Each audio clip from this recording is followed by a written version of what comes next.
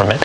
They're policy agreements that can be deviated from or broken at any time. So if they want to spy on a British citizen, they can spy on a British citizen. And then they can even share that data with the British government that is itself forbidden from spying on UK citizens. So there is a sort of a trading dynamic there, but it's not open. It's more of a nudge and a wink. And beyond that, the key is to remember that the surveillance and the abuse doesn't occur when people look at the data. It occurs when people gather the data in the first place. How narrow is the cooperation of the German Secret Service BND with the NSA and the Five Eyes? I would describe it as intimate. As a matter of fact, the first way I described it in a written interview was that the German services and the US services are in bed together. They not only share information, the reporting, the results from intelligence, but they actually share the tools and the infrastructure. They work together against joint targets and services. And there's a lot of danger in this. One of the major programs that faces abuse in the National Security Agency is what's called X-key score.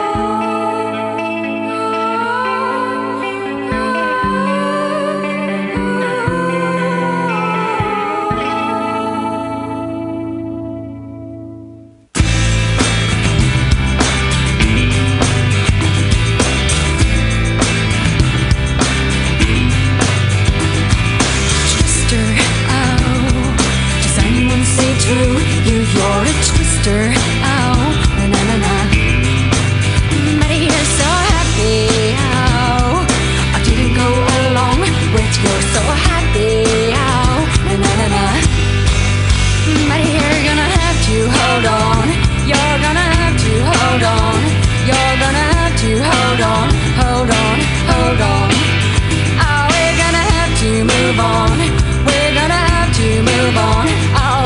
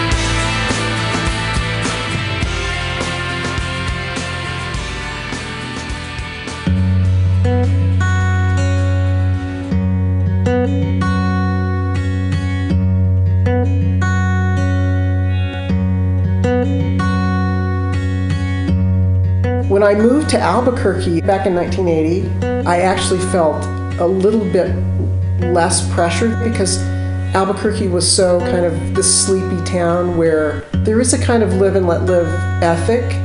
So like the first month I was at Del Norte High School, I'm in the cafeteria and this young butch Chicana comes up to me and says, "Don't I know you?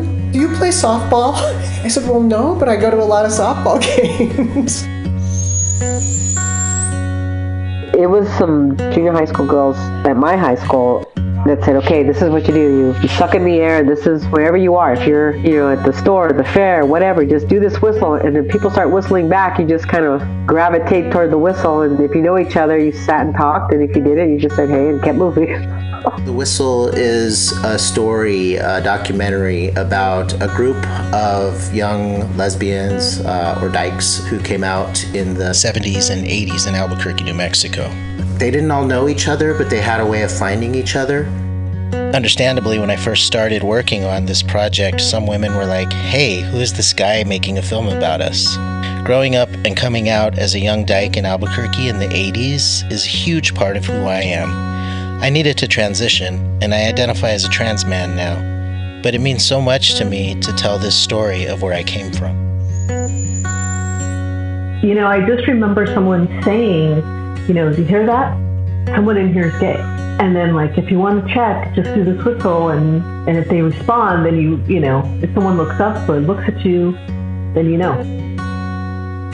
It's a high-pitched sound. It's really hard to learn. So there's all these great things about it that kind of made it a rite of passage just to be able to learn it. Can you just try this? No. Okay. See, nothing. You do it.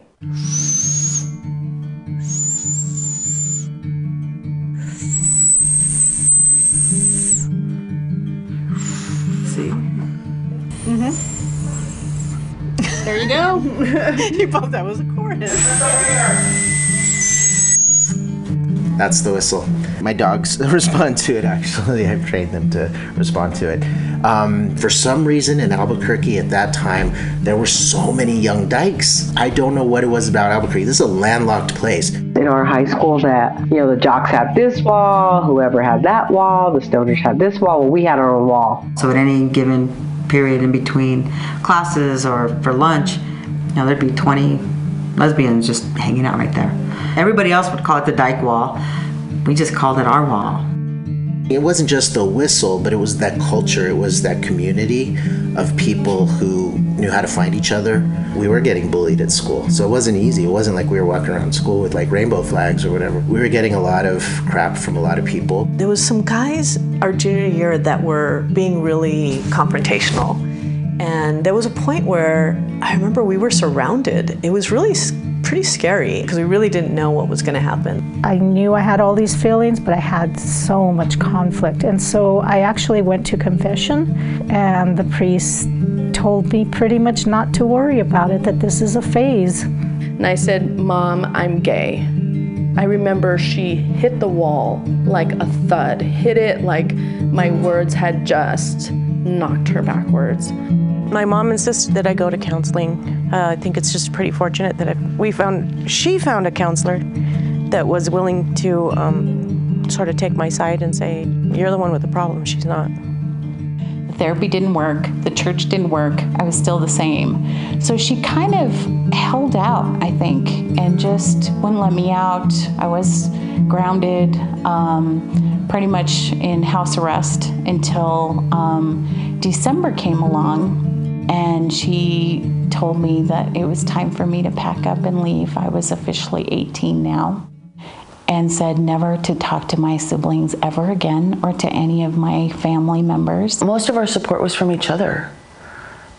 It wasn't from family, it wasn't from adults, it was from each other. People do pave the way in different ways for different things. The generation, I'd say 5 years before me, were taking heat, you know what I mean, and being discriminated, and we're in danger. When I was 15 and I came out and I started learning about the whistle, I was always just like, who started this? Who started this? This is so cool. And nobody knew. I have no idea where the whistle came from. Well, and so many different groups of lesbians would hang out together from other schools that you just, I mean, I seriously don't know that it would be that easy to tease out. Test. Because we were always together at parties. As we interview folks and as I meet more folks who were out during that time, my hope is to get closer to the origin of the whistle, who started the whistle. I'm pretty sure it originated in the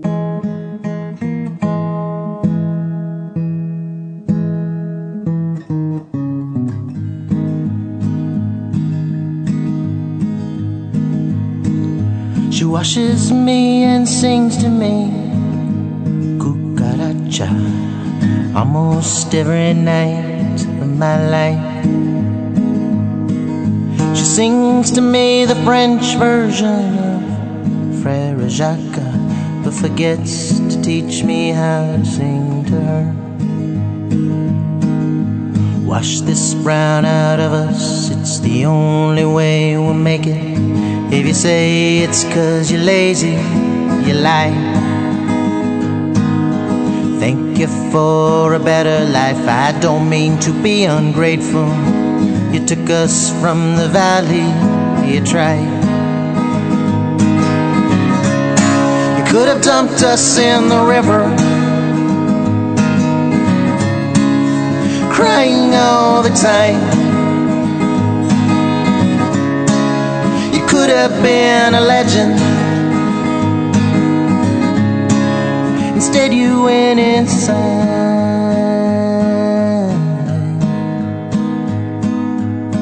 Déjame sola como moleste, I am tired of your resting. Some say Apache, some say Comanche, no me recuerdo, déjame. I could have been a martyr, dying and in pain. I could have made you holy, instead I gave you shame.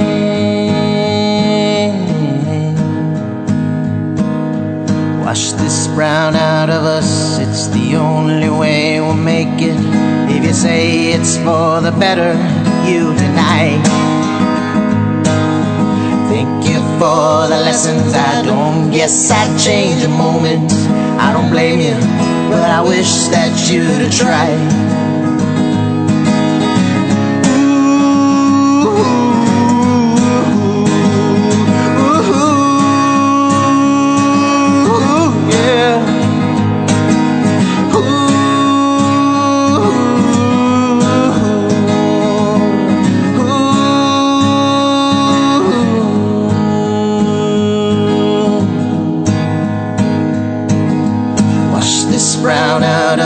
It's the only way we'll make it. If you say it's 'cause you're lazy, you lie. Thank you for a better life, I don't mean to be ungrateful. You took us from the valley, you tried. Cucaracha, cucaracha, cucaracha, cucaracha, cucaracha, cucaracha, cucaracha, cucaracha. Yeah, yeah, yeah, yeah. She washes me and sings to me, cucaracha, almost every night of my life.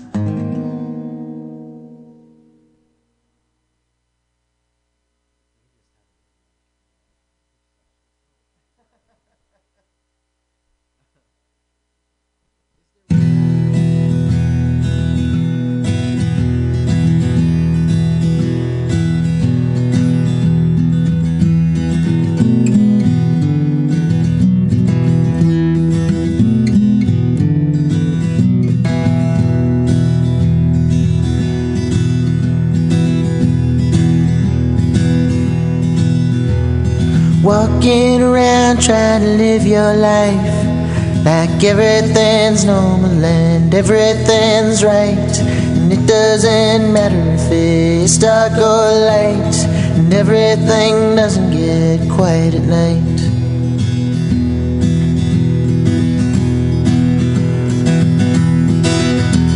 Afraid to remember, afraid to forget. You think there's a wrong way or a right way to feel it. You leave your heart open, but you think you might spill it. Cousin, I've been there before.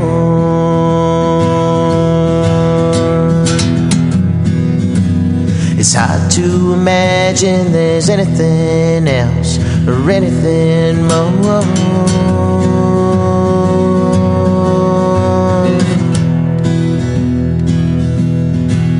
Do I do this for you? Do I do it for me? I suppose you're a mirror, and I guess I will see all that lies underneath,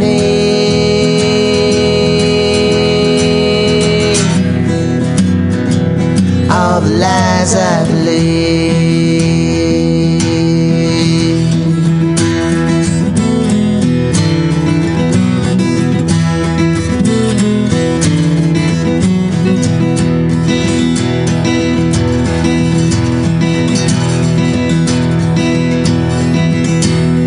What would you say if I promised again that this tale's not forever? Yes, I'm sure it will end.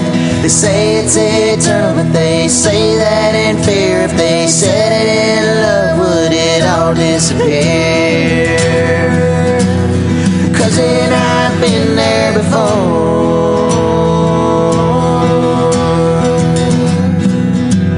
I said it in love, then I laughed at myself till I cried to my core. And I'm here to tell you there's more.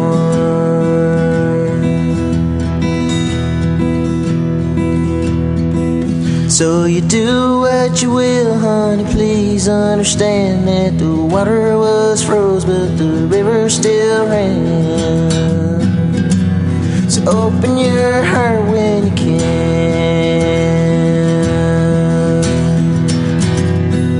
I know you'll open your heart when you can.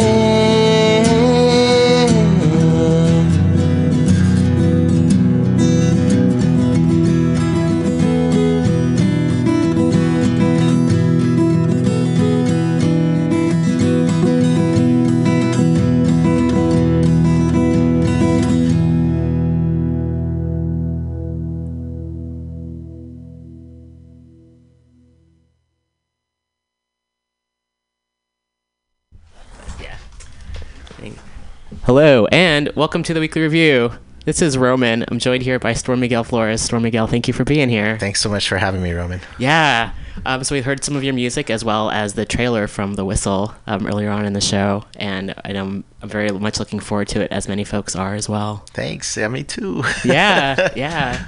Would you like to talk about, we can open up in any way you'd like, talking about yourself, the film, your music, whichever you feel.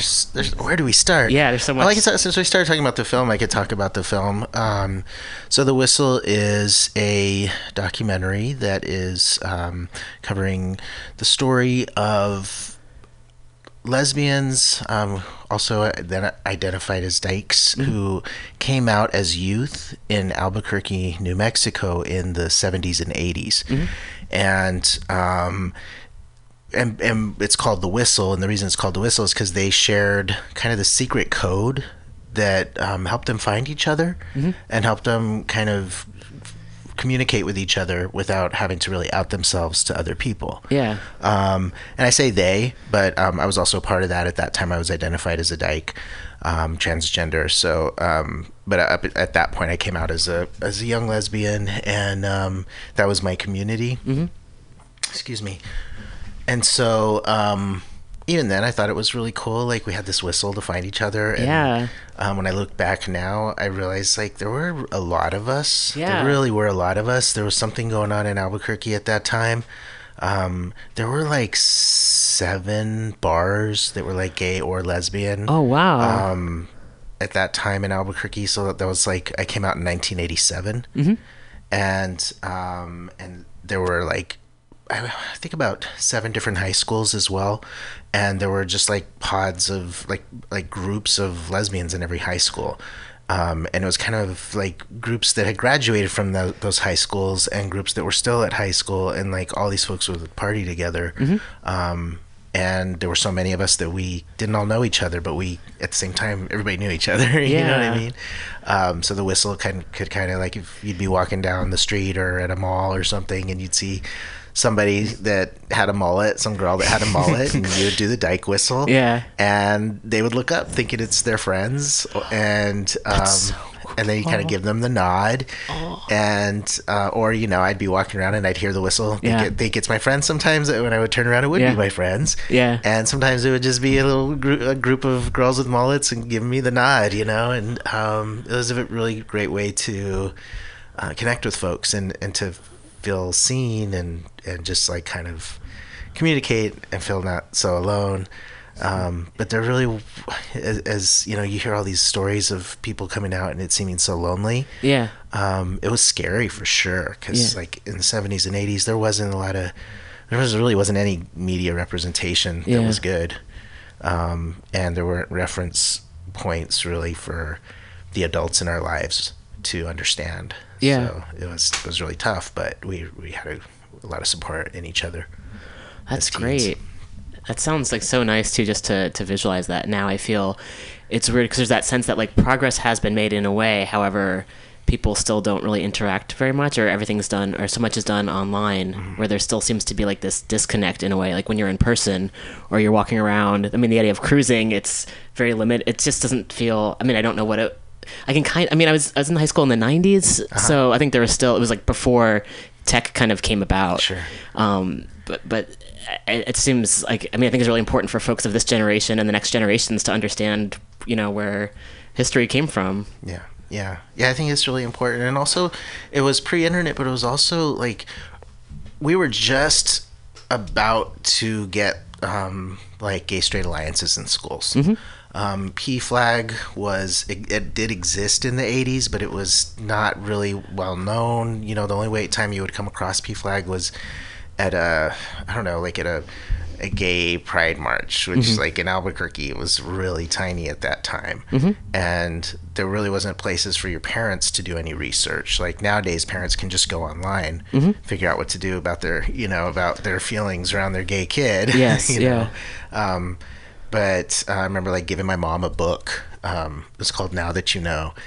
And she didn't want to deal with it. She didn't want to read it. And I don't know if she ever did read it. She never talked to me about it. But there were no resources. And so a lot of people I knew, a lot of kids I knew, were being kicked out of their houses and not graduating high school. Just because they were trying to survive, because they weren't able to stay home because they were queer.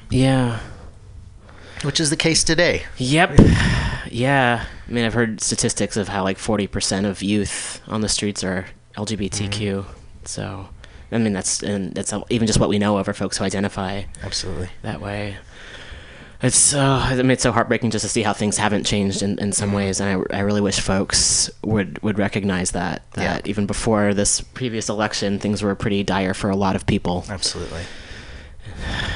So this movie, I'm excited about kind of preserving this piece of history, because another thing about this group of people at this particular time in this region, there's no representation. There's no archives that. You know, I've been thinking a lot about archives and talking about it a lot with my partner, Annalise, who directed Major. Which is an awesome film that everyone should see. Thank you. And Major's about Miss Major Griffin Gracie, who is, you know, one of the mothers of the trans movement. And while we were filming that, one of the things that was true was that there weren't a lot of photographs. We had to do illustration because there wasn't actual archives. There weren't actual like relics of the time when she was at Stonewall. Or when around the time when she was in Attica, around that time, like near that time. We talk about in the film, she talks about how her sister burnt all the pictures of her. And Annalise was kind of noticing, like, wow, okay, so like who has access to archives? Who do we, when we have archives, even in the queer community, who has it? It's usually white gay men. Who has the means? Who has the stability to actually keep those things, and to keep the photographs, and to keep the flyers, and to keep the newspaper clippings? Who's staying? Who has stability even when they're staying in one place or when they're moving? And not just kind of like trying to survive. And so I've been thinking about that while making this, and I looked through some archives at the University of New Mexico, and really found a lot of like white gay men and also older white lesbians. That's where all the archives were. That's where all the information was. And so to me, it's very exciting to actually go and be looking through people's like scrapbooks with them, because a lot of these folks kept scrapbooks of people I'm interviewing for the film, who were out at that time. The people I'm interviewing were people who were about my age or older, who are or were dyke identified youth in the 70s and 80s. Wow. That sounds like very healing and even cathartic, perhaps too, just to be able to, like, I think that's the great part about art sometimes, is that there's also that healing part of like healing oneself and one's community. It feels that way, Like I'm always excited when I see documentaries or read books about what came before, and especially like places that I've lived too, just to be like, oh, this is what this used to be. And in the Bay Area, of course, it's kind of like there's so many places that used to be, like whether it's like bars or bathhouses or clubs or whatnot, certainly. So just to have actual factual evidence that these places existed and people lived there is really must feel very gratifying. It is. It's interesting because like going back to Albuquerque, there's maybe one bar that still exists that existed then. One gay bar. And like I said, there were about 7 at any given time back then. So one of the things is I'm going to be going back to shoot some B-roll, and I want to shoot the places, like film the places where the bars were. One of them is like a strip mall church, like an evangelical or Pentecostal church. One of them is like a restaurant now. One of them is a straight bar. There's different things, but kind of talking about that healing experience, like interviewing folks has been amazing. There's one woman that I got to interview who I met just through this process, because I was putting it out on Facebook. I put my initial trailer was just kind of me talking and a couple phone interviews, so it was like kind of the sound was a little shoddy, but it was mostly me, and I was I just wanted to get a little something out there so that people could know what this project was about, and maybe then that would kind of pique their interest about wanting to be involved, because initially I put a call out and not a lot of people were interested. So I made a short kind of trailer or reel talking about the project, and that's when people started coming forward, like, oh my God, the whistle, I'm totally interested in this. And so I was reaching out, I'd love to talk to you. There's one woman, though, who responded to somebody posting it. So it was this person I never met. And she's older than me. I forget what year she graduated, but it was like late 70s. And so I got to interview her, and she's been amazing. She's like, I found this stuff. I found these flyers. she just like she's been so excited, and like also like helping me find people to talk to. But when we were talking, she's telling me the stories. She was telling her story in a way that I tell my story. So I've been interviewing all these folks, and they have a lot of different associations with like language that was used, or just how things kind of came about. The way they tell their coming out stories, the way they talk about their family, the way they talk about dating. And there's a word "wrecked" that we used back then, and "wrecked" meant out. It meant coming out. So if the first girl who kissed me was the girl who wrecked me. Oh, okay. And it sounds a little negative, but it was not negative for me anyway. Sure. And for the people I hung out with, or like, oh, is she out? Oh, she's wrecked for days. Like, is she one of us? She's wrecked for days. Or that's my boss. Don't wreck me in front of my boss. So it was used in all those ways. Okay. When I was interviewing people had different kind of takes on it. Some people, it was kind of more negative. Mm-hmm. Some people told me how they used it, but it was just slightly off of Yeah. how I used it. I mean, it meant the same thing, but they're, just kind of the way they described it. But this person, I was talking to her, and everything she said, like everything that came out of her mouth was something I've said before in the way that I've said it. And I just started thinking about lineage. Yeah. And I thought about like, you came before me and you passed this down to people, Yeah. and it got directly to me. Yeah. And, all of her generation did that, but there was something like, I just felt this direct connection to her that was just so powerful. Like, I've never met you before. Yeah.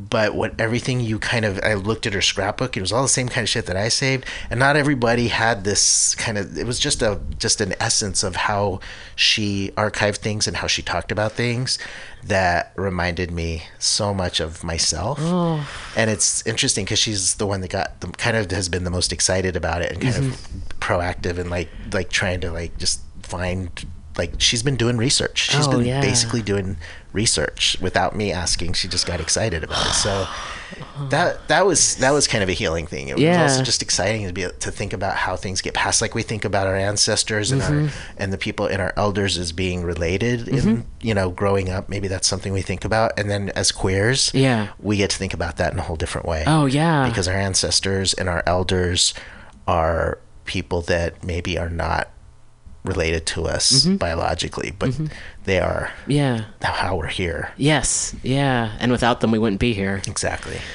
Oh. So that's been really special. Oh, that's so nice. Oh, I think also just from a transmasculine perspective, from my own experience, just feeling that appreciation for dyke culture as one part in my life, somewhat being associated with it, and then that kind of edging away from it where, one either distance themselves or for a whole, I know it's different for everyone. And I think it's really cool to be able to delve into that part of one's history and explore that. Yeah, that's always been an important part of my life. Like that's never been a part of my life that I wanted to turn away from. Yeah. Ever. Yeah. And I get why some people do, because they never really that there was kind of a holding place for some people. It's like, well, I'm not quite sure what I'm doing. This makes the most sense. Right. And then they come out as trans masculine and realize that was never it. This is it. Yeah. And for me, that was also it.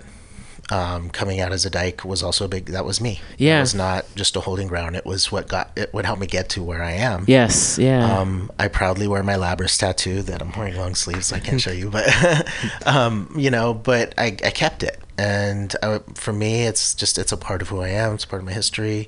And it's exciting to be able to revisit, that particular part of it. Oh yeah.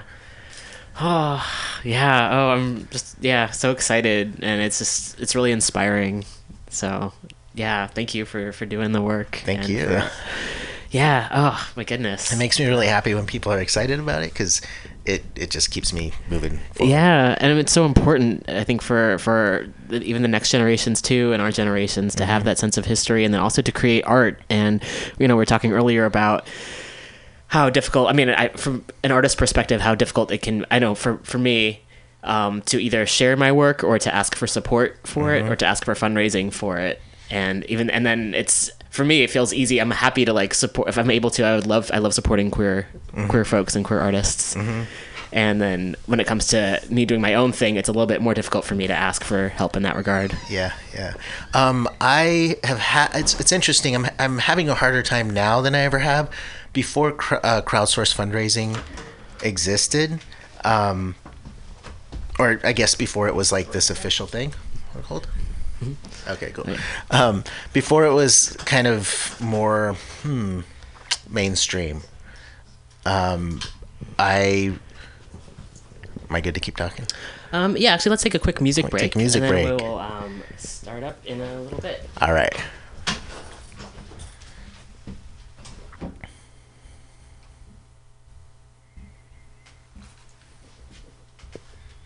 Hello. Yeah. Okay. Yeah, I think it was.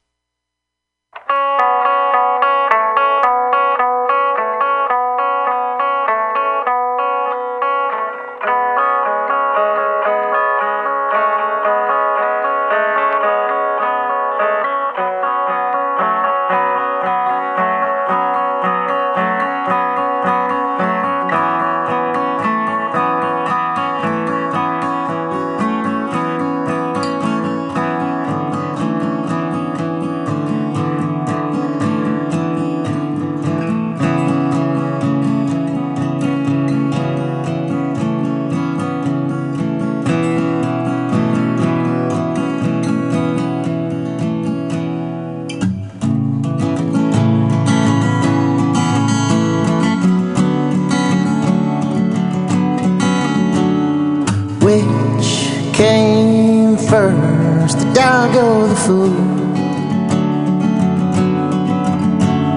The wedding or the funeral?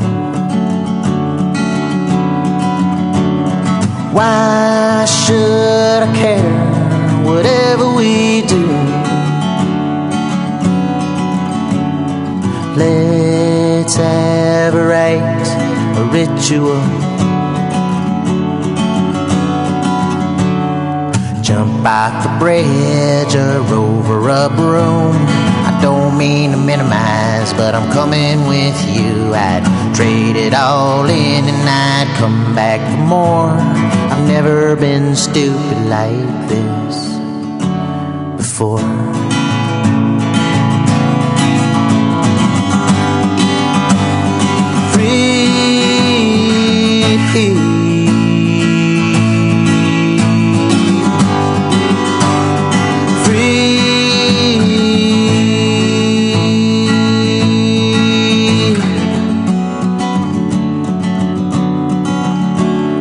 My brother tells me I'm free. What a word for lack of maturity. Why should I care what my people think? Let's have a rite, a bloodletting.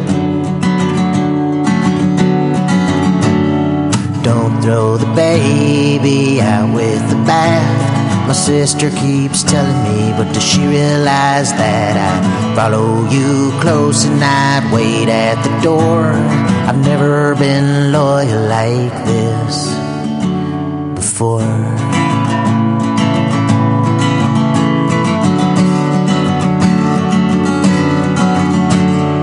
You tell me to trust in you, please. My real pop said the same thing to me. Why should I care about my history? Let's have a right to lullaby to me. I dreamed I was chasing away to your soul, but my words escaped me on a fork in the road. And when the dust cleared, there you stood, and I swore I've never been humble like this before.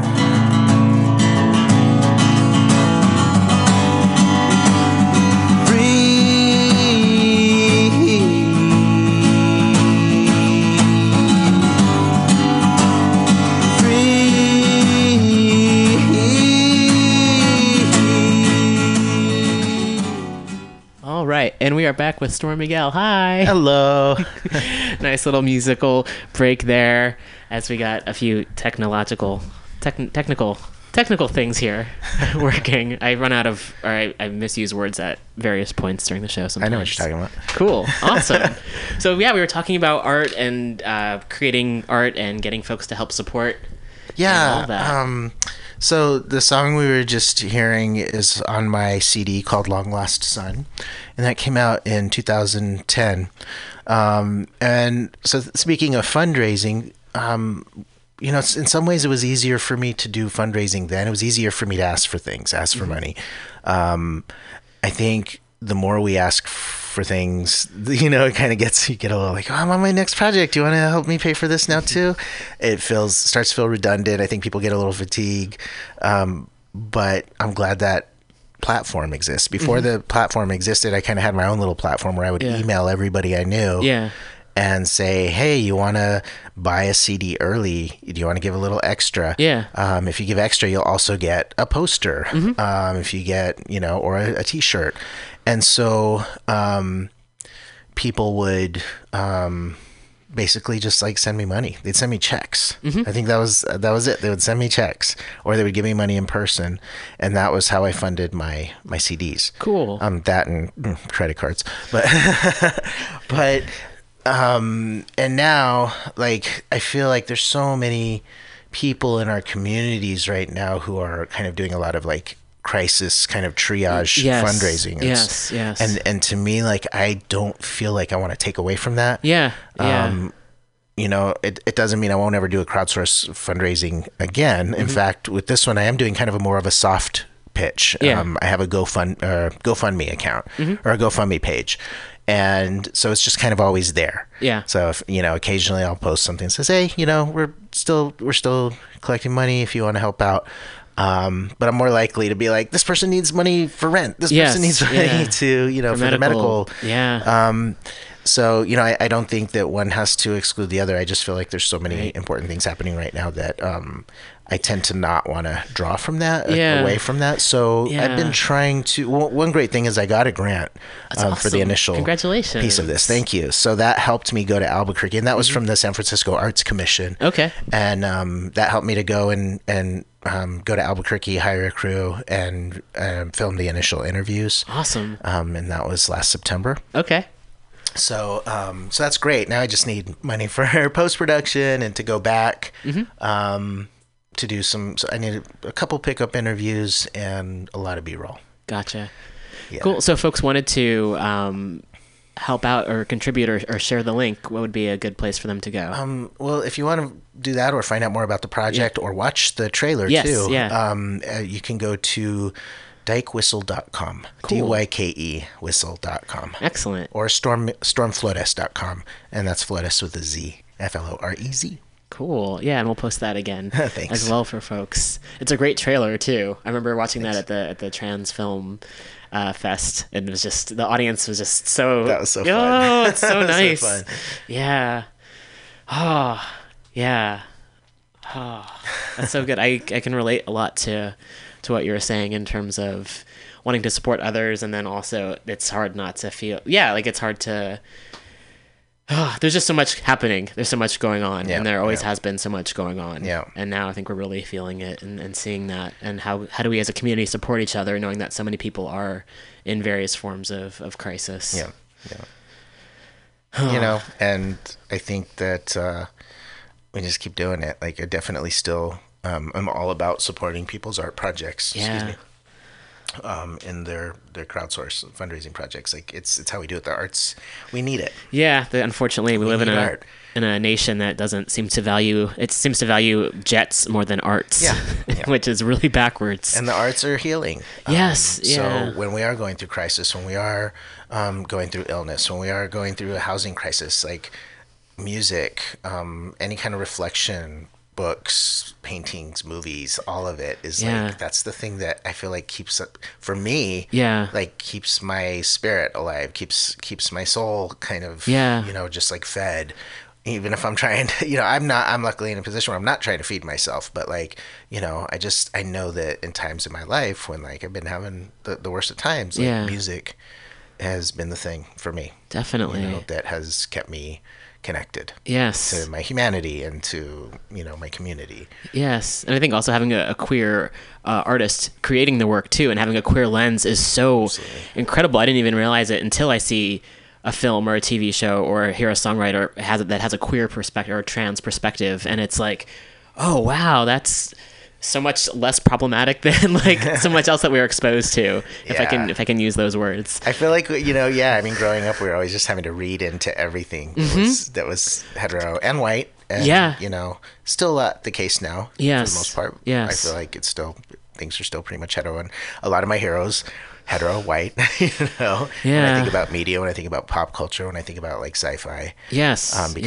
But luckily that is changing. Yes. Luckily we are getting more. Absolutely. Yeah. I mean, all the more reason to keep on creating and to have that and to inspire others to do the same. So then also, one sees someone else create that work, and then it's like, oh, if this person's able to do this, then I might also be able to. Definitely. That makes me feel. That's why I love the Transgender Film Festival. Yeah, San and then Francisco Fresh Transgender Meat. Film Festival, Fresh Meat. Yeah, there's. I feel grateful to be living in a time when there are these events happening, and it's also nice to see people at like celebratory events. I mean, there's also, it's so difficult as a community to constantly be fighting and be in mourning. and to have opportunities to see one another where we're celebrating something and we're together. And I hope other folks listening can recognize that how important it is. Yeah, and it's still here. Like, I love that the Queer Arts Festival is still here in San Francisco and now in Oakland as well. I love that the Peacock Rebellion exists. Yeah. I love that Quackmap, the Quackmap Festival, the Queer Women of Color Film Festival exists in their programs. So there's still, as much as everything is changing, we're still holding on. Yeah. And these organizations and ways of community building and community holding are still here. And I mean, that also just like, it just means so much. And that it is necessary to support these organizations. Yes. We need these organizations so badly. Yeah. Yeah, I would encourage folks. If I feel like I'm often preaching to the choir. 'Cause I feel like most folks who listen to the show are already like, yeah, if I'm able to, I absolutely will. Yeah. I just mean by going to their events too, and just just keeping somehow connected to them, following them on Facebook and Twitter, and not necessarily like if you don't have the money, there's volunteering, like showing up in ways of just like staying connected, because there's so much there for us. Mm-hmm. Definitely. And also just to like bring a friend and bring someone new who might, expose more folks to the work as well. It's really good talking with you. I was, this morning, I was in a really rough mood. And I always appreciate talking with folks like yourself on the show. It makes me feel a little bit more optimistic and hopeful in the world, because it's easy to feel alienated and isolated and without hope, or I have to feel bogged down by so much of what's happening, and then to recognize there are so many folks doing really incredible work, and just even existing in the world is a beautiful thing. Yeah, and that's why this is part of that we're talking about, the arts, like podcasts and like getting together and talking to other artists, and artists like having these conversations. These are the things that keep us going. I feel like, there are many things that keep us going. This is one of the most important to me, is the arts. Yes. Yeah, I agree. Yeah. And I love talking to other artists, and I love your work, and I love the way that you bring your heart and your soul just out when you perform. Don't shake your head and get all shy. It's real. You should interview yourself someday. I don't know what I would find. Or just get on here and read your work. Have you read your work on the show? No, I mostly read news articles and then get angry. That's part of your work, though. I've seen you do it. Yeah. Yeah.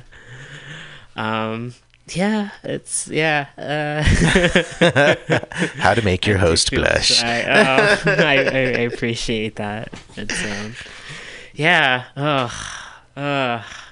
Yeah. Yeah. I mean, it's so. I mean, I feel like I end up getting immersed in what's, it's hard to draw the line between sometimes art and, I did stand-up comedy for a really long time, and I did improv for a long time, and I did storytelling, and eventually I stopped doing comedy in a way because things weren't mostly that funny, I guess. I was just getting really angry about and I could make jokes that were at the expense of, cops and fill in the blank, and at times it would make the audience very uncomfortable, which I think is fine. However, in a comedy setting, that's maybe not the most appropriate place for it, but I don't know. So it's interesting because when people punch down, that's where they get the laughs, right? Which is so sad. That's so sad. It's like you're punching up and everybody gets all uncomfortable, whereas people punch down all the time in comedy. That's what so many people's comedy is based on, is them punching down. Yeah. And say, perpetuating really like hard, like dangerous, hurtful, harmful, like stereotypes, and making light of people's actual lived experiences, who are really actually struggling. Yeah. And that's what gets the laughs. Yeah. And that's what's so sad, that to hear that like punching up is what makes people uncomfortable. Yeah. And that's like how it should be. That's it's like of the few things that we can do. It's one of the quote unquote safer ways that we can at least express ourselves or try to fight back. And I think about that in community as well. There's the saying that all violence is state violence. And then I think about how that kind of manifests in community, and we end up taking things out on each other that are things that have been done to us. Mm-hmm. And because a lot of us don't have the opportunity to like, oh, we are either harassed by a police officer, or there's a horrible policy on the books, or discrimination in housing or jobs. And there's so many ways in which by existing in this culture, a lot of us bear the brunt of it. And then who do we take that anger out on? And we end up taking it out on ourselves or each other instead of the folks who are actually doing it. So I feel like with comedy, at least it's like one way. At least I'll make a joke that no one's even going to hear. However, I feel like it's the least that I think folks can do in some ways to try to punch back up and to try to use that energy more in a way that's deflecting from us. Mm-hmm. Yeah. Real. So yeah, I mean, how to manifest that and craft that as a piece to share with folks is something I guess I will leave to cook a little bit. And yes, indeed. See how that. And I've heard also from comedians that they are not interested in doing comedy because of the scene. Because of the scene, and because there is so much punching down, and because there is so much like, can't you take a joke? And anytime you point out somebody doing something that's harmful, saying something that's harmful. Yeah. And yeah, so I really comedy is it's one of those things. Anytime I hear there's a comedian, I'm like, okay, let's see. Like I don't expect good, and it's always wonderfully surprising when somebody is really funny and not punching down. Yeah, definitely. And I think so often then it's like if folks who are truthful and personal, and then it can also be folks making fun of themselves, which I feel can be difficult because it's like, oh, that shouldn't be, like you're perfect as you are. When does it need to make jokes about that? However, I understand that's a thing that some folks do with that. And I agree with the comedy. I mean, the comedy scene, I did it, like I started off in my last year of college so I was like 19 or 20, 21. I don't remember. I was young. Yeah. And I did that for a number of years, and I did that in my 20s. And then now I'm in my late 30s. And when I moved back here to the Bay, I tried to do it again, and I felt, part of it was like an age thing, like I was about 10 years older than some folks, and then also I just felt I felt uncomfortable, and there were some really friendly folks I met and some really talented people I met, and at the same time I felt it was difficult to be in that setting and to hear a lot of harmful material. And I don't have that. I would rather, even if that means like taking myself out of the situation and out of the equation, so be it. If that means I don't have to hear certain things that are so problematic and so hurtful. Yeah. So I do appreciate there are some like Brouhaha is doing some great work around that, where they're doing comedy that punches up like very intentionally. Yes. Yeah. And they're a lot of those comedians are hella funny. Yes. And so I definitely think there's and that's what's great about being connected to queer folks of color who are actively trying to dismantle systems of oppression. That we get to be creative and celebrate each other in being creative in new ways and trying to do things differently than how they've traditionally been done. Definitely. It's like creating another thing about art is just like creating the world that we want to live in. Absolutely. And everything else can just crumble since it can't sustain itself anyway.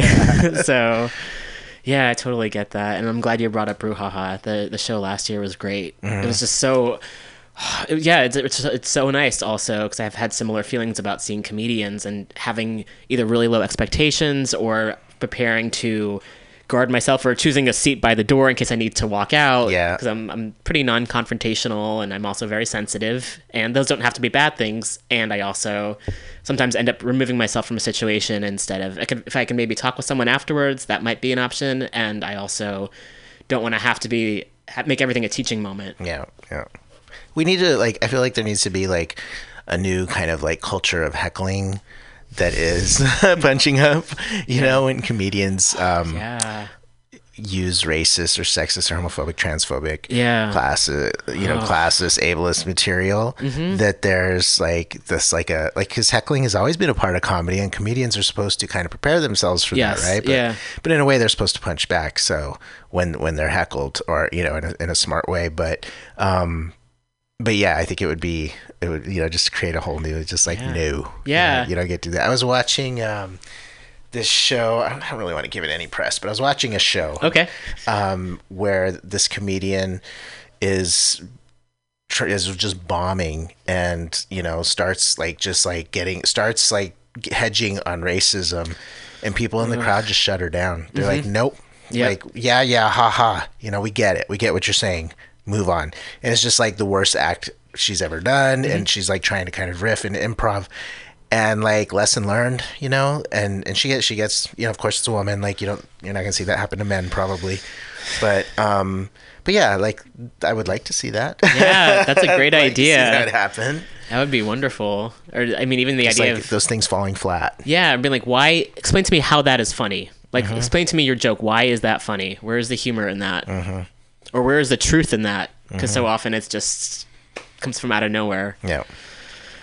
Oh, yeah. Yeah. Well, we can take another music break. I don't know. How are you on time? I'm good. I think what time is it? I think I have to be out of here. But how funny! Someone is my friend Tina Quack. Just texted me. So good to hear your voice. You're rocking the interview. So proud of you. So Tina. Hi, Tina. Tina's one of the folks who I interviewed, who lives here now. Sorry, I just gave away all your information, Tina. So Tina is one of the people though who was kind of like came up before me and like was like kind of mentored me when I was young. And so I just got like, yeah, so it's so sweet. You're going to be in the film. You already signed consent, so I can say your name. But yeah, no, Tina's one of the, Tina could do the dyke whistle really well. And I haven't done the dyke whistle on the air. I could try. Absolutely. Oh, I'd be honored. Okay, so the dyke whistle is, what's great about the dyke whistle is it's hard to learn. So it became kind of a rite of passage. Yeah. And it's hard to hear unless you're listening for it. So if I was like outside and somebody was walking by and I did the dyke whistle and they wouldn't hear, they probably wouldn't notice. Yeah. Right. But if you're listening or your ears kind of trained to it, you notice. So this is the whistle. Were you able to hear that on your headphones? Oh, yeah. Okay. So it's very high pitched sound. So is it kind of like sucking in? It's like sucking in. For me, I do kind of an underbite. People have different ways. And you like purse your lips really close together. And practice. I practiced for so long. It was so important to me to learn the whistle when I learned it. It must felt so good when you finally got it. I did. Everybody just thought I was annoying. I was like, you guys look, I can do it. They're like, yeah, okay. Whatever, kid. So, but anyway, I just love that Tina is listening. I love you, Tina. And I guess let's listen to some music. Great. All right. So, let's try this one here.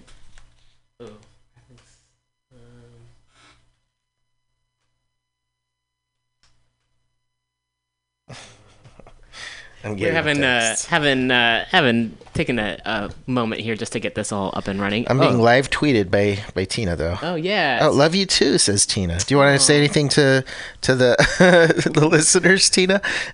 Yeah, we also have phone lines that are open. Oh, phone lines. I'm just getting the whole text here. Yeah. No, ...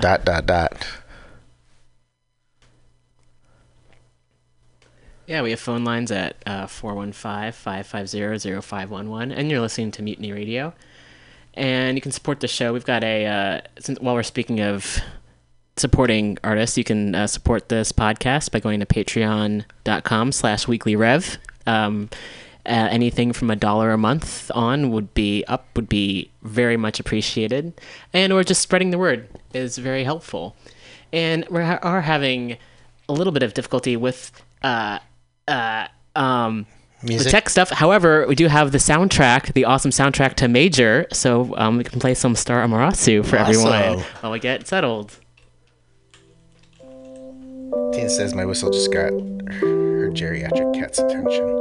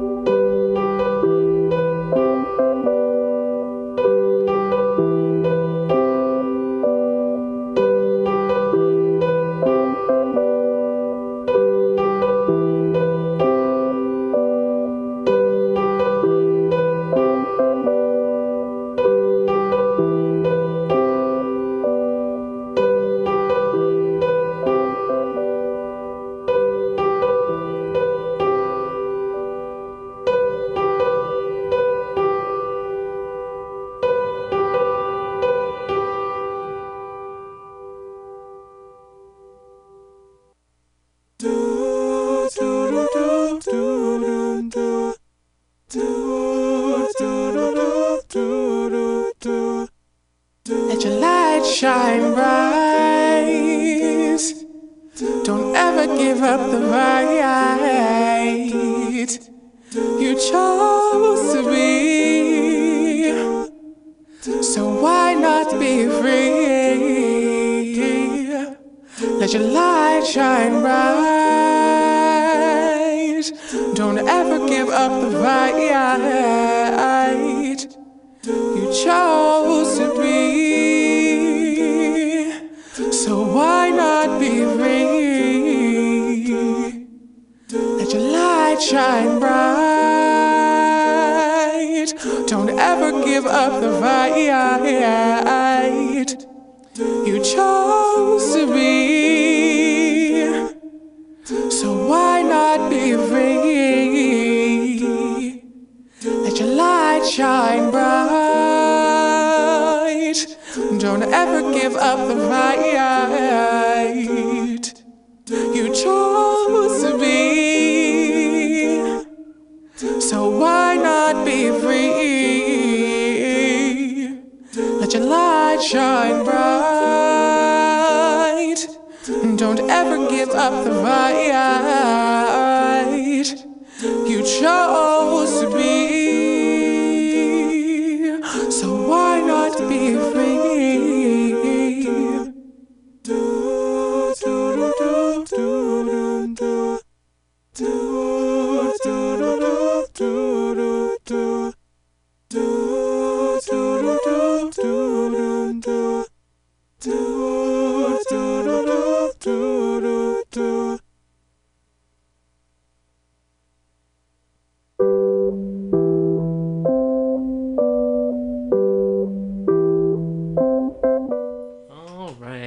I'm actually going to leave this on a little bit in the background just because I like it so much. We have our own soundtrack now. Yeah, so again, this is from Major, which is an incredible documentary. And where can folks see that? Well, at this point, hasn't been released, I guess. But there is a program called Major to the People, which folks who are working in community, folks who are in organizations that are serving trans, or that are centering trans folks, especially trans women of color, or having events that are supporting those groups or want to bring groups together. It's better worded on the website. but missmajorfilm.com. If you go to missmajorfilm.com, Major to the People will help get folks access to see the film. Great. So like if somebody wants to do a showing, if they can answer the questions there, again, it needs to center the audience, the people who get to see it, who have access to it, needs to center queer and trans folks of color in some way. And it's, again, better worded on the website. Then folks can have access to the film that way. So that's our way of making sure that folks have access in the meantime till we're trying to figure out kind of like what's the next step in distribution. Yeah. Cool. Yeah, it's just really good, and it makes me really happy. And also just wanting to Star Amorosu, like the music too, is just so every piece of it is just so beautiful. Oh my God, it's so amazing working with Star. We are working on an actual soundtrack, and it's just been taking a while, and we have to kind of do a remix of it and get it mastered. So once that is done, it will be released. What you just heard was kind of a unofficial release. That's kind of not quite mixed. It's not quite where but you got I think it sounds great. Thank you. But yeah, it will actually be released sometime. Hopefully, it has to be this year. Okay, I'm saying it this year. Excellent, and you're welcome to come back on the show too, and feel free to invite have Star on the show for that. Yeah, and it was great because LD, also known as Laura Dean, over at used to be at Women's Audio Mission and then was at Broken Radio, did the mixing on that. And it was really fun. We were all in the studio together. Annalise was there, so it was and Star was, just kind of like, there were some tunes that she came to us and said, how about this, and then we went in the studio and kind of just like expanded on them, and it was really fun. And mixing is always I enjoy the mixing process of a recording personally, so that was really fun. Nice. I don't know too much about the mixing process. Yeah, I mean, I'm not the engineer in that, but more of on a producer role. Just basically, there's the kind of initial mix that just gets everything, all the levels right, and everything kind of together. And then there's the creative part where while we were working on it, there was like another riff that maybe I heard her do somewhere else, and I was like, bring that into this, to this thing. It might not sound like, I know it wasn't meant for this song, but it's gonna make sense in this song. So it's like kind of just like adding and embellishing the recordings. Okay. Throwing in some reverb, having an echo there, and I don't know all the technical jargon for mixing, even though I'm a musician. It's funny, I ended up doing video editing is the thing that I try to do for a living. But when I'm working with a professional mixer, they usually know what I'm talking about when I'm telling them I want to hear something. Oh, nice. Yeah. Oh, cool. I'm excited about that.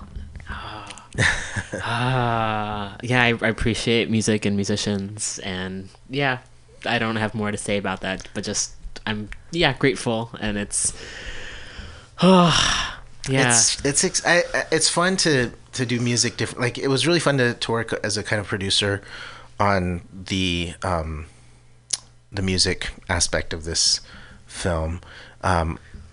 We, like I said, Annalise initially talked to Star about the project, and they spoke together about how to, what Annalise was looking for, and then to get to be in the studio with them both and co-produce the score was really, it was different for me because I've always been the musician. I've always been the person recording, and some of my music, I do play some guitar on the soundtrack, but it's just a different place, and it's really fun to be kind of looking at it as more of a producer than the musician. Oh, yeah. I always kind of identified as a musician and saw myself as always doing music. And since I've been doing film, I've been I never thought I would say it, but I've been less interested in playing and performing, which I never imagined would ever happen. If you would have told me that, I would have been like, kill me now.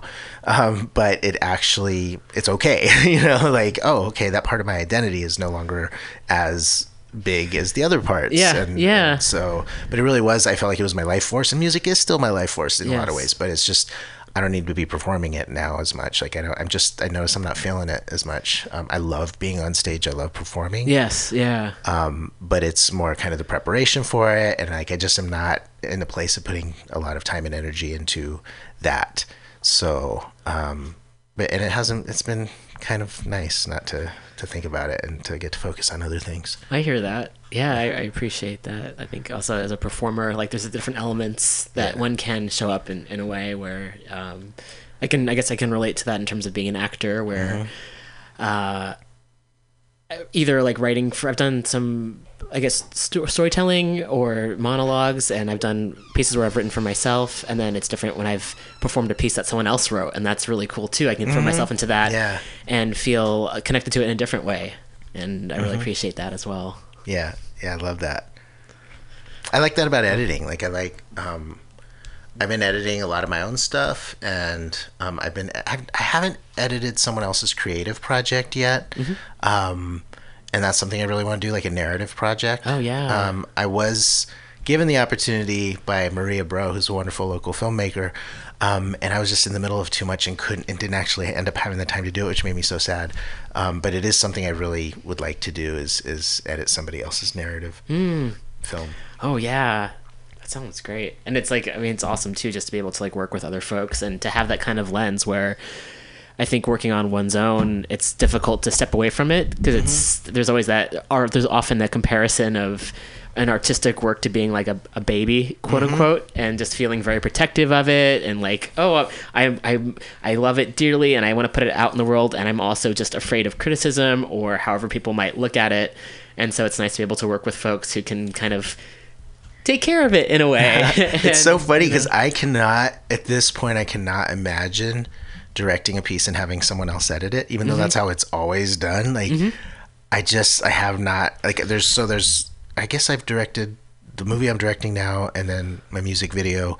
I've been to Manhattan. Ooh. And I've directed them both, and I can't, like, I'll be editing The Whistle probably. Yeah. I mean, I say probably because you never know, but I have every intention of editing The Whistle, and I edited I've Been to Manhattan, and I just have a hard time imagining someone else editing them. Yes. And at some point, if I'm going to continue to make films, editing is the thing I know I'll continue to do, but if I'm going to continue to direct and make films, and I have some ideas for future films, I'm going to have to let go of that control and let somebody else edit. Like, it's just going to have to happen. Yeah. Oh, at some point. It's so hard. Yeah, I've been working on a book for years now, like on and off. And thankfully I've, met some folks who have taken looks at like different chapters of it. And it still feels so, and maybe because it is, autobiographical, that's so difficult to like let someone in on that piece for sure. Mm-hmm. Yeah. Oh, oof. Yet it's, when I either read a book or see a film or hear music, and I recognize that so many people are involved in that creative process. And I really appreciate, I read a lot of biographies and autobiographies and of artists of various sorts. And it's always really cool to see the number of people who influence one another and who work with one another to create. I read Grace Jones's autobiography last year. And it's so cool just seeing how many people that she worked with and how many people influenced her, and just going from like a pretty incredible career, and then also just seeing how people kind of worked off each other in a way too, just to create like just amazing. There's so much amazing work out there. Yeah, and it is. There's so many brilliant people involved, and I love that about filmmaking. I get to work with so many brilliant people. As a musician, I got to work with brilliant people, but not as many. Because I was playing, I played in a band years ago, but I was playing solo. Recording was just me and one other person usually.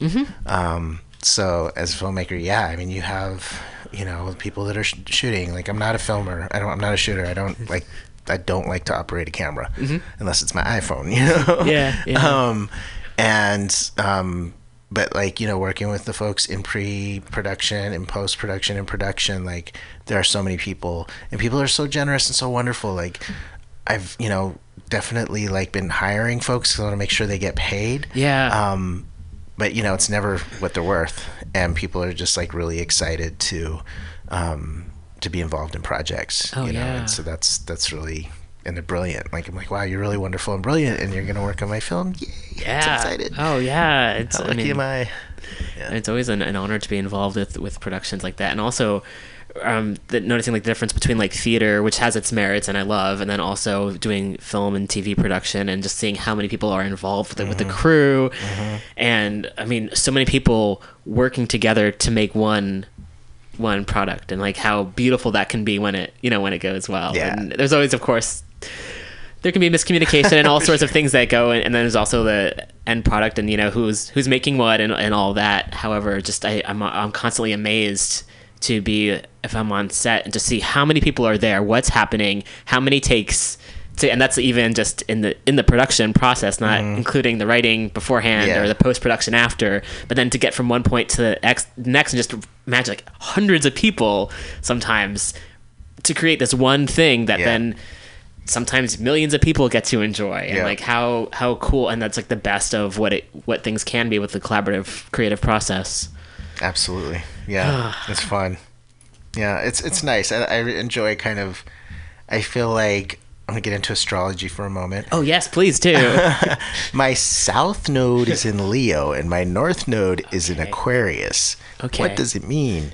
Well, south node is apparently like kind of where you're coming from karmically, and where you're going to karmically is your north node. Okay. That's the best way I can describe it. Okay. My south node is in Leo. It's kind of where I came from. And I came from this place of like, I'm going to perform and I'm going to be on stage and look at me. Yeah. And now I'm kind of like in this Aquarius place of just like, look at the world. There's so many great things like out here. And so like focusing, not to say that I still don't have myself involved. Like I'm going to be in this film that I'm working on. Like, I'm still like, I do some acting. I definitely, but it's not where I've and it's surprising. It's not what I would have expected in my life, but I'm going more toward a place of collaboration and putting the focus on other people. Yeah. And kind of being more behind the scenes, like as an editor, like behind, like my job is to look like I'm not there. My job is to like make my work not noticeable. Yeah. So it's interesting. It's an interesting kind of trajectory that I never would have imagined my life to take. I guess I just think I always imagine myself on stage. Oh yeah, I hear that and totally relate. And often, I mean, I hear it thinking about like actors who become directors and that kind of move towards what folks really feel called to do, and then also like learning from experience and recognizing. And also as we grow as humans and evolve, and we're not, thankfully, like not the same people that we were weeks and months and years ago. I think about that all the time. Like, thank goodness I'm not the same person I was a year ago, and hopefully there'll be more time to continue to grow and to learn and to experiment and to be a different person and try different things and work with more different people. I mean, I feel like that ideally that would be the default, is to just live as many different types of lives as possible and just to continue to change. Yeah.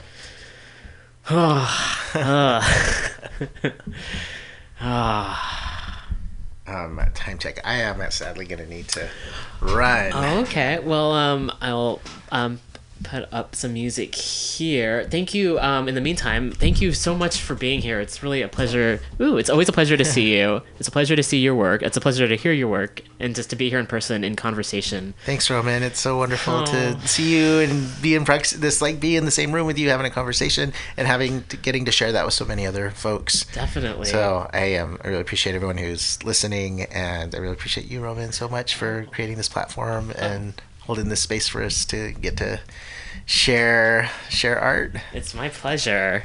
So I'll post some links about The Whistle, and for folks to find more information about that. Will folks be able to listen to this later? Yes, absolutely. It'll be available on MutinyRadio.fm in a few hours. It'll be uploaded, and we'll also be posting that link on Facebook. I know Facebook's kind of evil. However, we work with what we got. So I'll post the link. You can also find it at MutinyRadio.fm. Under the podcast section, there's an archive for the show, and this will come up in a few hours, and you'll be able to listen. We're also available on iTunes for the show as well. So here's a song I'm going to play called Love in A Minor. That's right. Yeah, cool. All right, so we'll be back in a bit. Thanks again for being here, Storm Miguel. Thank you so much.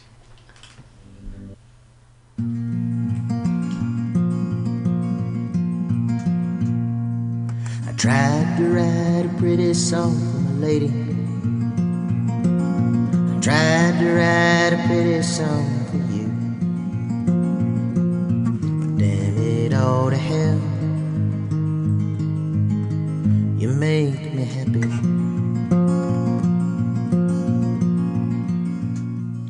See, I may only know myself a sad song,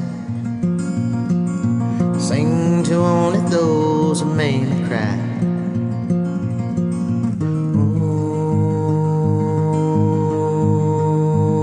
Oh, you make me smile. Oh, what can I do? The sweetest thing I ever knew is being only loved by you.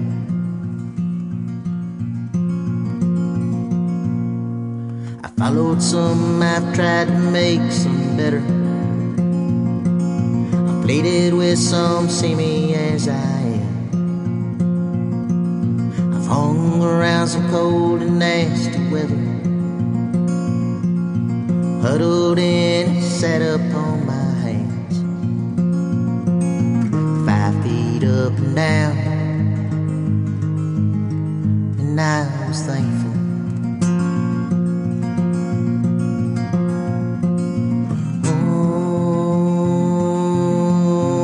Oh, but I only dreamed of this. Quietly tossed and turned, silently missed.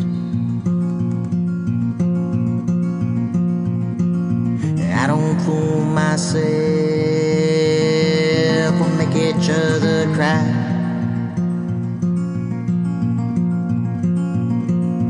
Everybody loves and everybody fights.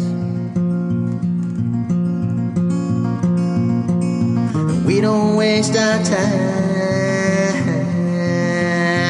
wondering why.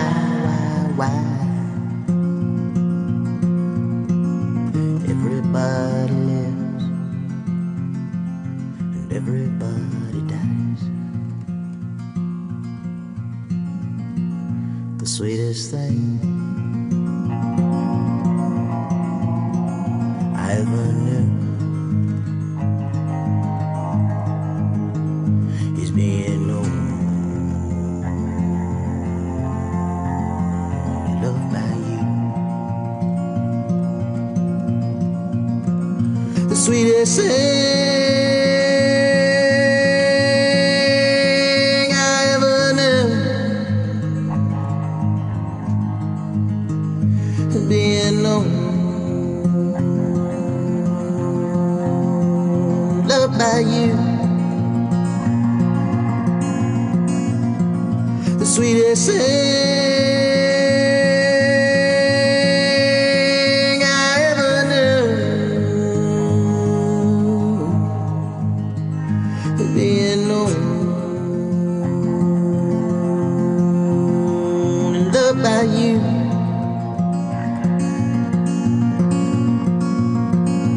Oh, loved by you.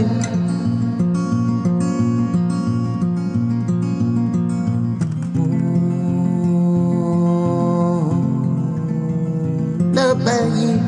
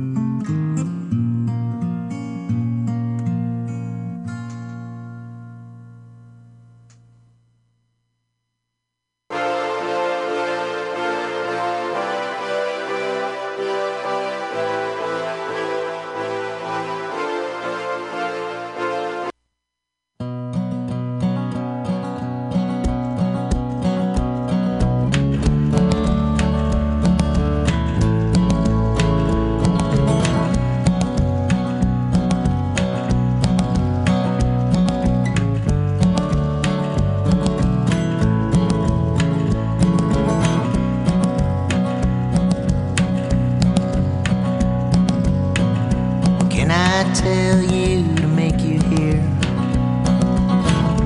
I will always be your guide. Can I show you to make you see? There's no question, my mind. You will always be the one.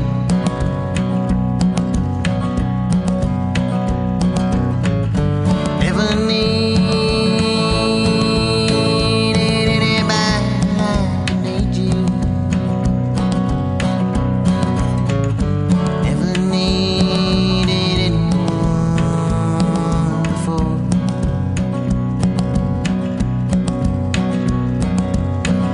I'll be your Johnny, you're my June. You're the lily in my heart. You're every flower that ever bloomed.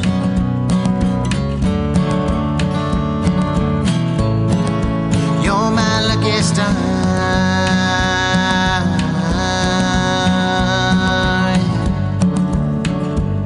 I adore everything you are.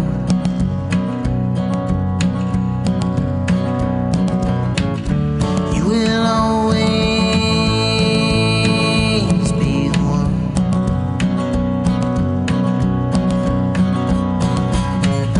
Never needed anybody to need you.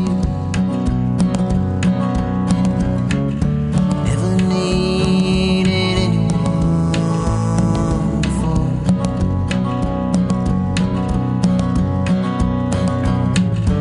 Never needed anyone before.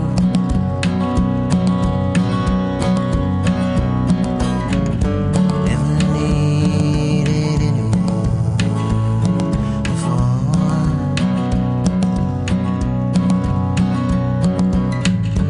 Never needed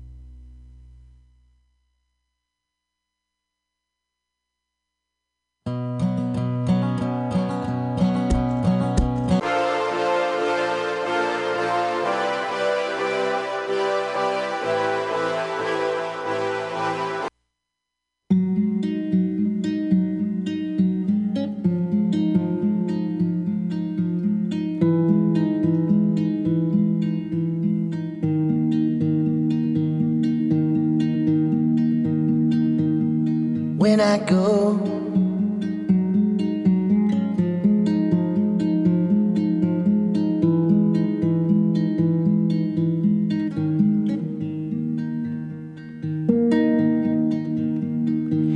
When I go, I want you to know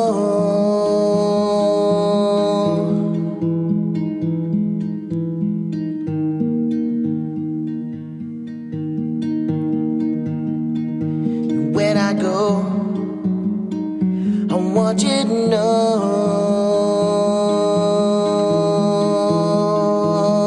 I never meant nothing. When I go, I want you to know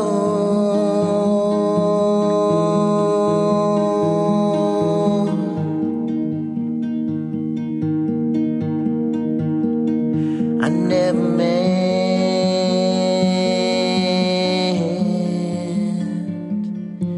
nothing. I never meant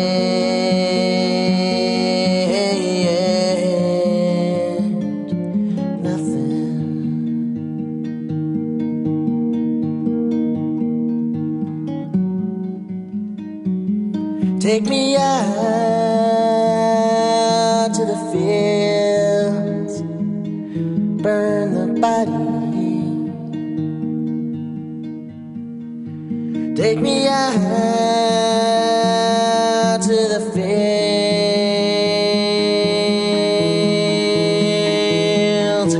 burn me. You can love me.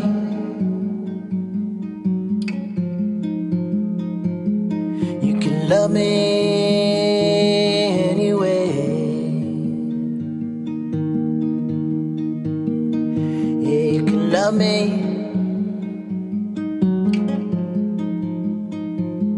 You can love me just the same.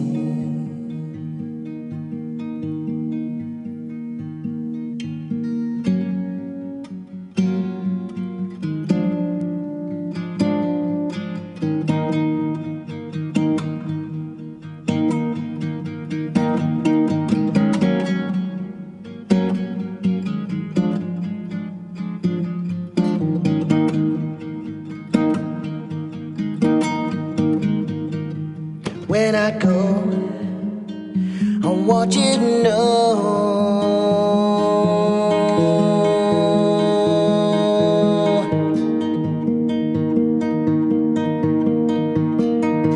when I go, I want you to know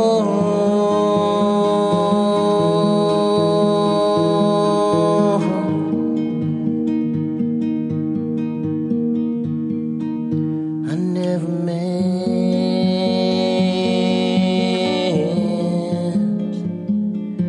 nothing. I never meant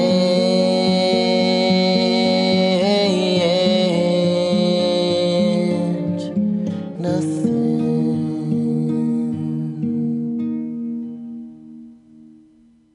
All right. Thank you so much for listening in. That was Stormy Gale Flores, and that song was called Home Burial. And this was all from the album Long Lost Son. Thanks again to Stormy Gale Flores for being here. It's interesting. It's an interesting medium doing radio. I'm an anxious person. I sometimes get stressed, as most folks do, I would imagine. Especially these days, there's an increase in things to be anxious about. And it's difficult to sometimes share that over the air if folks can't quite see what's happening. It's difficult to communicate, and in some ways I'm a little bit grateful for that. And I'm grateful for connection, and I'm a lot calmer than I was this morning.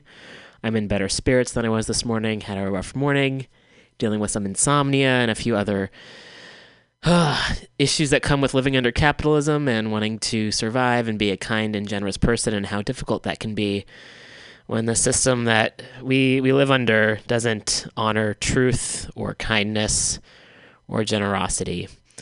And people in positions of power tend to hurt us and want to convince us to hurt each other. It's really difficult to survive sometimes. So I'm really grateful, putting the word out, just saying very grateful for some folks in my life, and too many people to name. And also just very grateful for people looking out for each other. It's much appreciated. Often on the show, I go over news stories, and there are some pretty horrendous news stories that are coming out.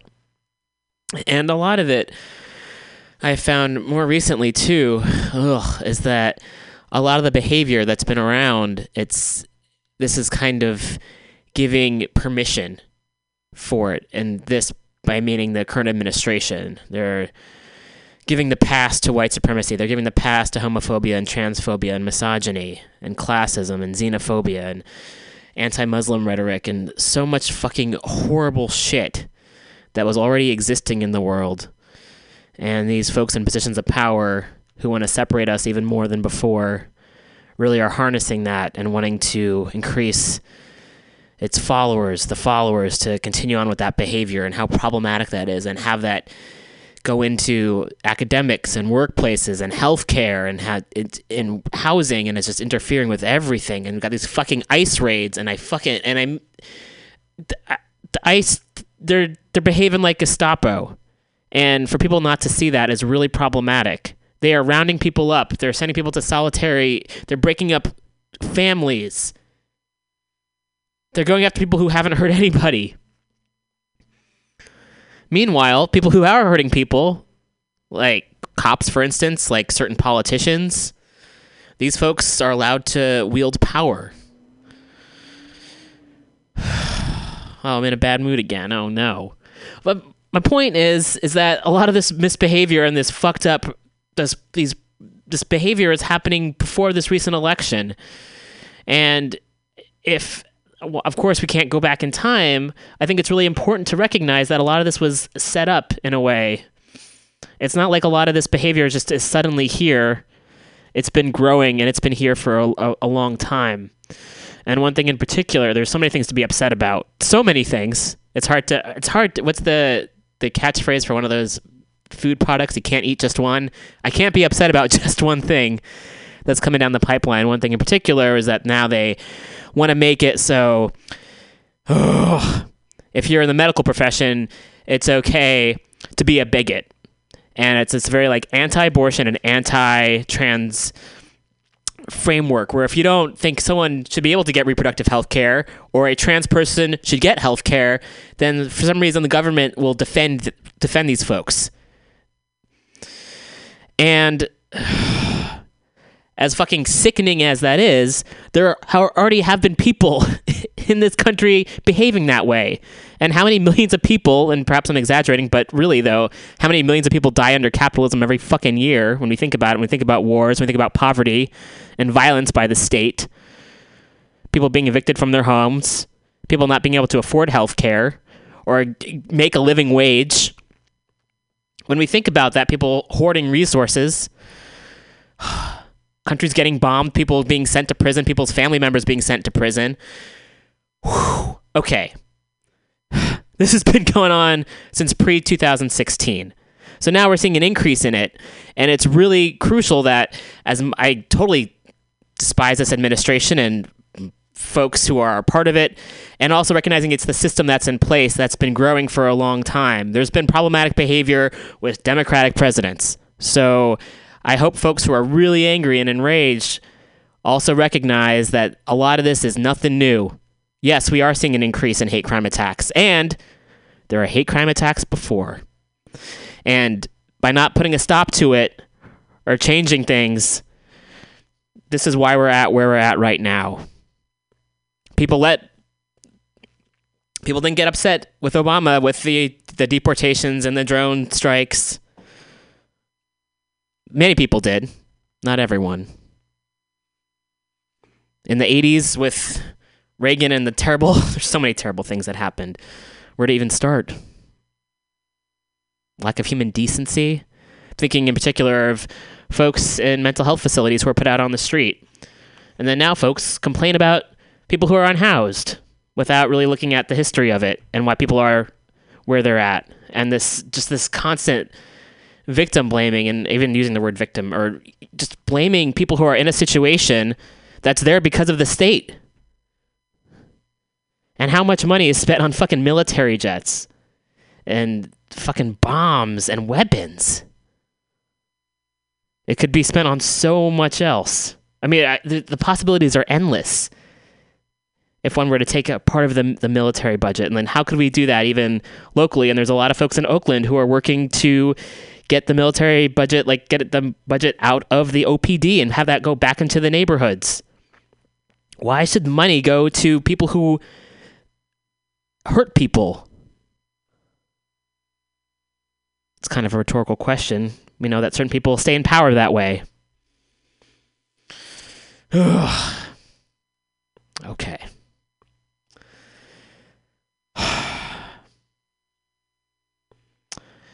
Do want to say some positive things. I'm angry, and I'd rather be angry than totally numb.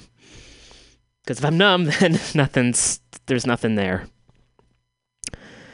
The Anti-Police Terror Project, grateful for all the folks involved with this organization. There was 96 hours of non-compliance and a lot of really great events that happened this past weekend. Folks camped outside Libby Schaaf's house, the mayor of Oakland.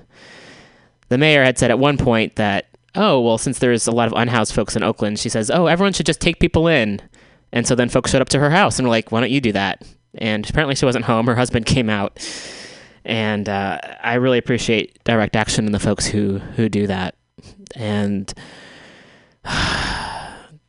folks were also being threatened since California is known as a sanctuary state, and there's sanctuary cities here, and there's some talk of the administration threatening to arrest the mayors of sanctuary cities. Ugh.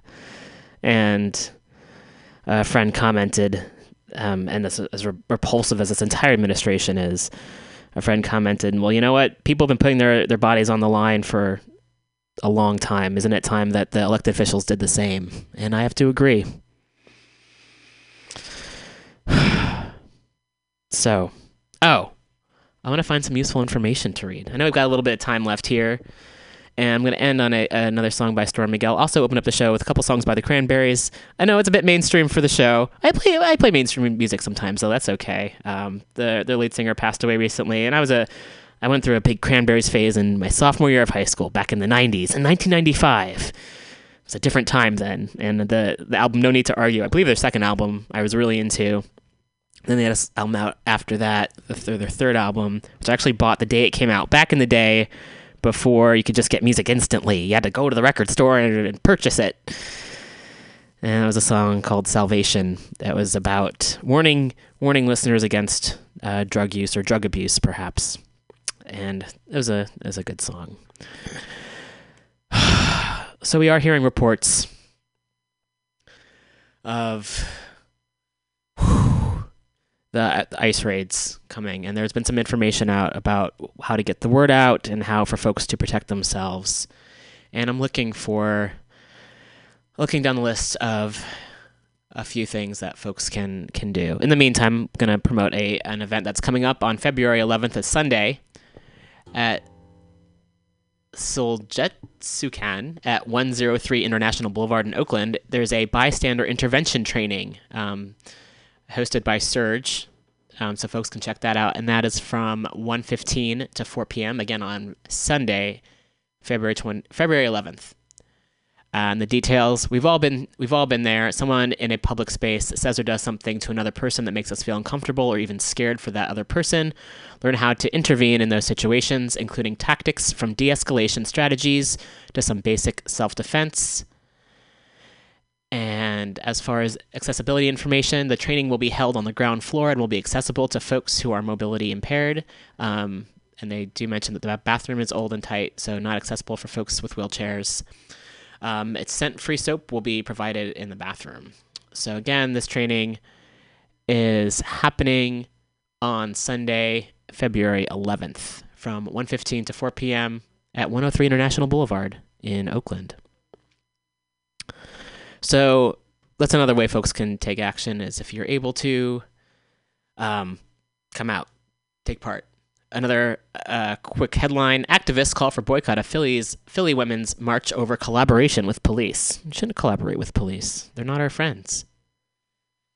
Another article in The Intercept: private prison continues to send ICE detainees to solitary confinement for refusing voluntary labor.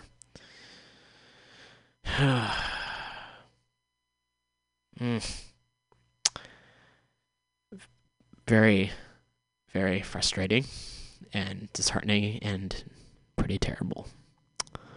Okay, another article, and It's Going Down. Folks want to check it out at itsgoingdown.org. First incarcerated worker industrial union branch forming. So that's cool. Much love to IWW. Moving down, also, there's petitions on Amnesty International, of course, to release the 16-year-old Palestinian activist Ahed Tamimi. So you can check that out. There's lots of news about that as well to support Ahed and her family. There was the article headline I just read. Moving down, we're getting there. Coming up next will be Women's Magazine with Global Val, so please do stay tuned for that. And after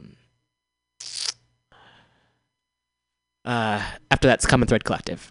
So one small bit of information, I shouldn't say small, one piece of information here. If you witness an ICE raid, film it, upload it to the cloud or social media, or send it to a friend immediately or as soon as possible, in case ICE agents attempt to force you to destroy it. A live stream is also good if you have the capability. If ICE requests that you let them into your apartment building, don't. If ICE says they have a warrant, ask them to slip it underneath the door, ensure it's signed by a real judge, and that it specifically names a person who resides in the building. If it's just an administrative warrant, not signed by a judge, it's toothless. If you live or work with undocumented people, print out some of these cards, and they have a link at ilrc.org/red-cards, and I'm going to share this right now on the Weekly Review webpage, so folks can print out this information or copy down this information or share this information. So you can print out these cards in their native language and distribute them. Give undocumented friends extras so they can share them with their family and friends. And thank you to Yossi for posting this information as well. And also the CA Justice app will automatically send footage directly to the ACLU. So I know the ACLU has its issues, and also they also do provide this service where you can record the cops and or law enforcement doing problematic things, and it will upload directly to them. So that's the CA Justice app as well. Whew. Okay. So now that's 1:51. I think it's about... Okay, well, this is coming up before the next show. So one more event coming up, and then we'll be logging off for today. There's a noise demo against racial terror at Whole Foods. Whole Foods is problematic in so many ways. The way they treat their workers is a big one, and also the security guards are really problematic, and just the fact it's just fucking gross. So January 23rd, which is a Tuesday, from 3:30 p.m. to 5:30 p.m. at the Whole Foods Market in Oakland at 230 Bay Plaza, there's going to be a noise demo against racial terror. And the details of this are: Whole Foods has been attacking folks of color in the past 2 years, going as far as attacking and racially profiling 2 black men and a young black teenager in recent reports. Their gentrifying organization must be held accountable for the threat they have posed to our community, and it's time that we make some noise to show resistance and intolerance to racial terror on any and all fronts. Join us next Tuesday, January 23rd, from 3:30 to 5:30 p.m. as we hold a noise demo in front of the store to demonstrate our intolerance for racism in our communities. Please bring any safe objects you have to make noise, signs, and bright spirits as we show up for the folks who were affected and targeted by this racist institution. It is imperative that we address racism on all fronts in our communities, especially in recent light of honoring King's legacy and the path he has helped to pave with his work. We have to continue to take to the streets every day and address issues as we have seen them, rather than depending on others to do the work first. So again, this is Tuesday, January 23rd, from 3:30 p.m. to 5:30 p.m.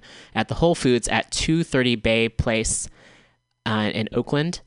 And you can direct all questions, comments, or concerns to WASS GOOD Lucy at gmail.com. That's was good Lucy, and that's WASS GOOD LUCY at gmail.com. Hope to see you all there. Love and solidarity. And again, there's a Facebook invite, and I'm going to share it right now on the Weekly Review webpage, so folks can check that out as well. Come by if you're able, share the event if you're able, invite people. And also, I imagine this is systemic, so there's similar behavior at other Whole Foods as well. So if you're in another city that's experienced this, let's share information and, yes, spread the word. Okay, so I'm going to post this momentarily, and then I'm going to finish off with a song by Storm Miguel that Storm Miguel mentioned.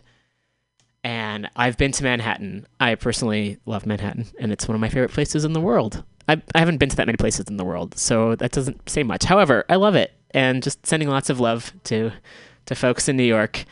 Braving the cold, and stay tuned because Women's Magazine's coming up next. Thanks again for listening to the Weekly Review, and we'll be back next week.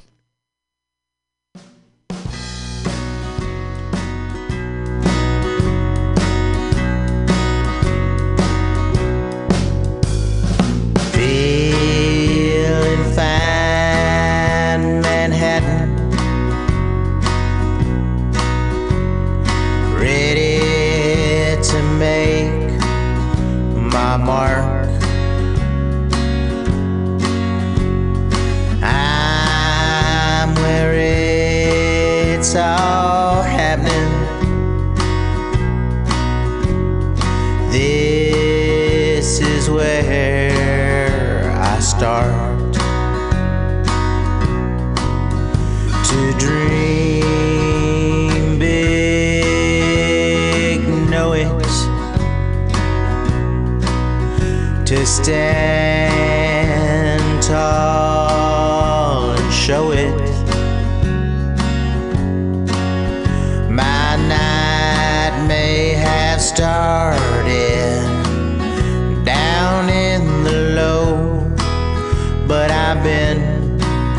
to Manhattan.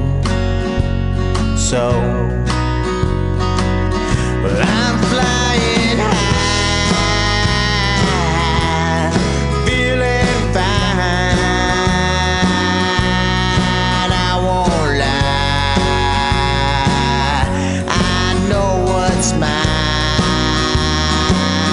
You left me high and dry, sent me packing,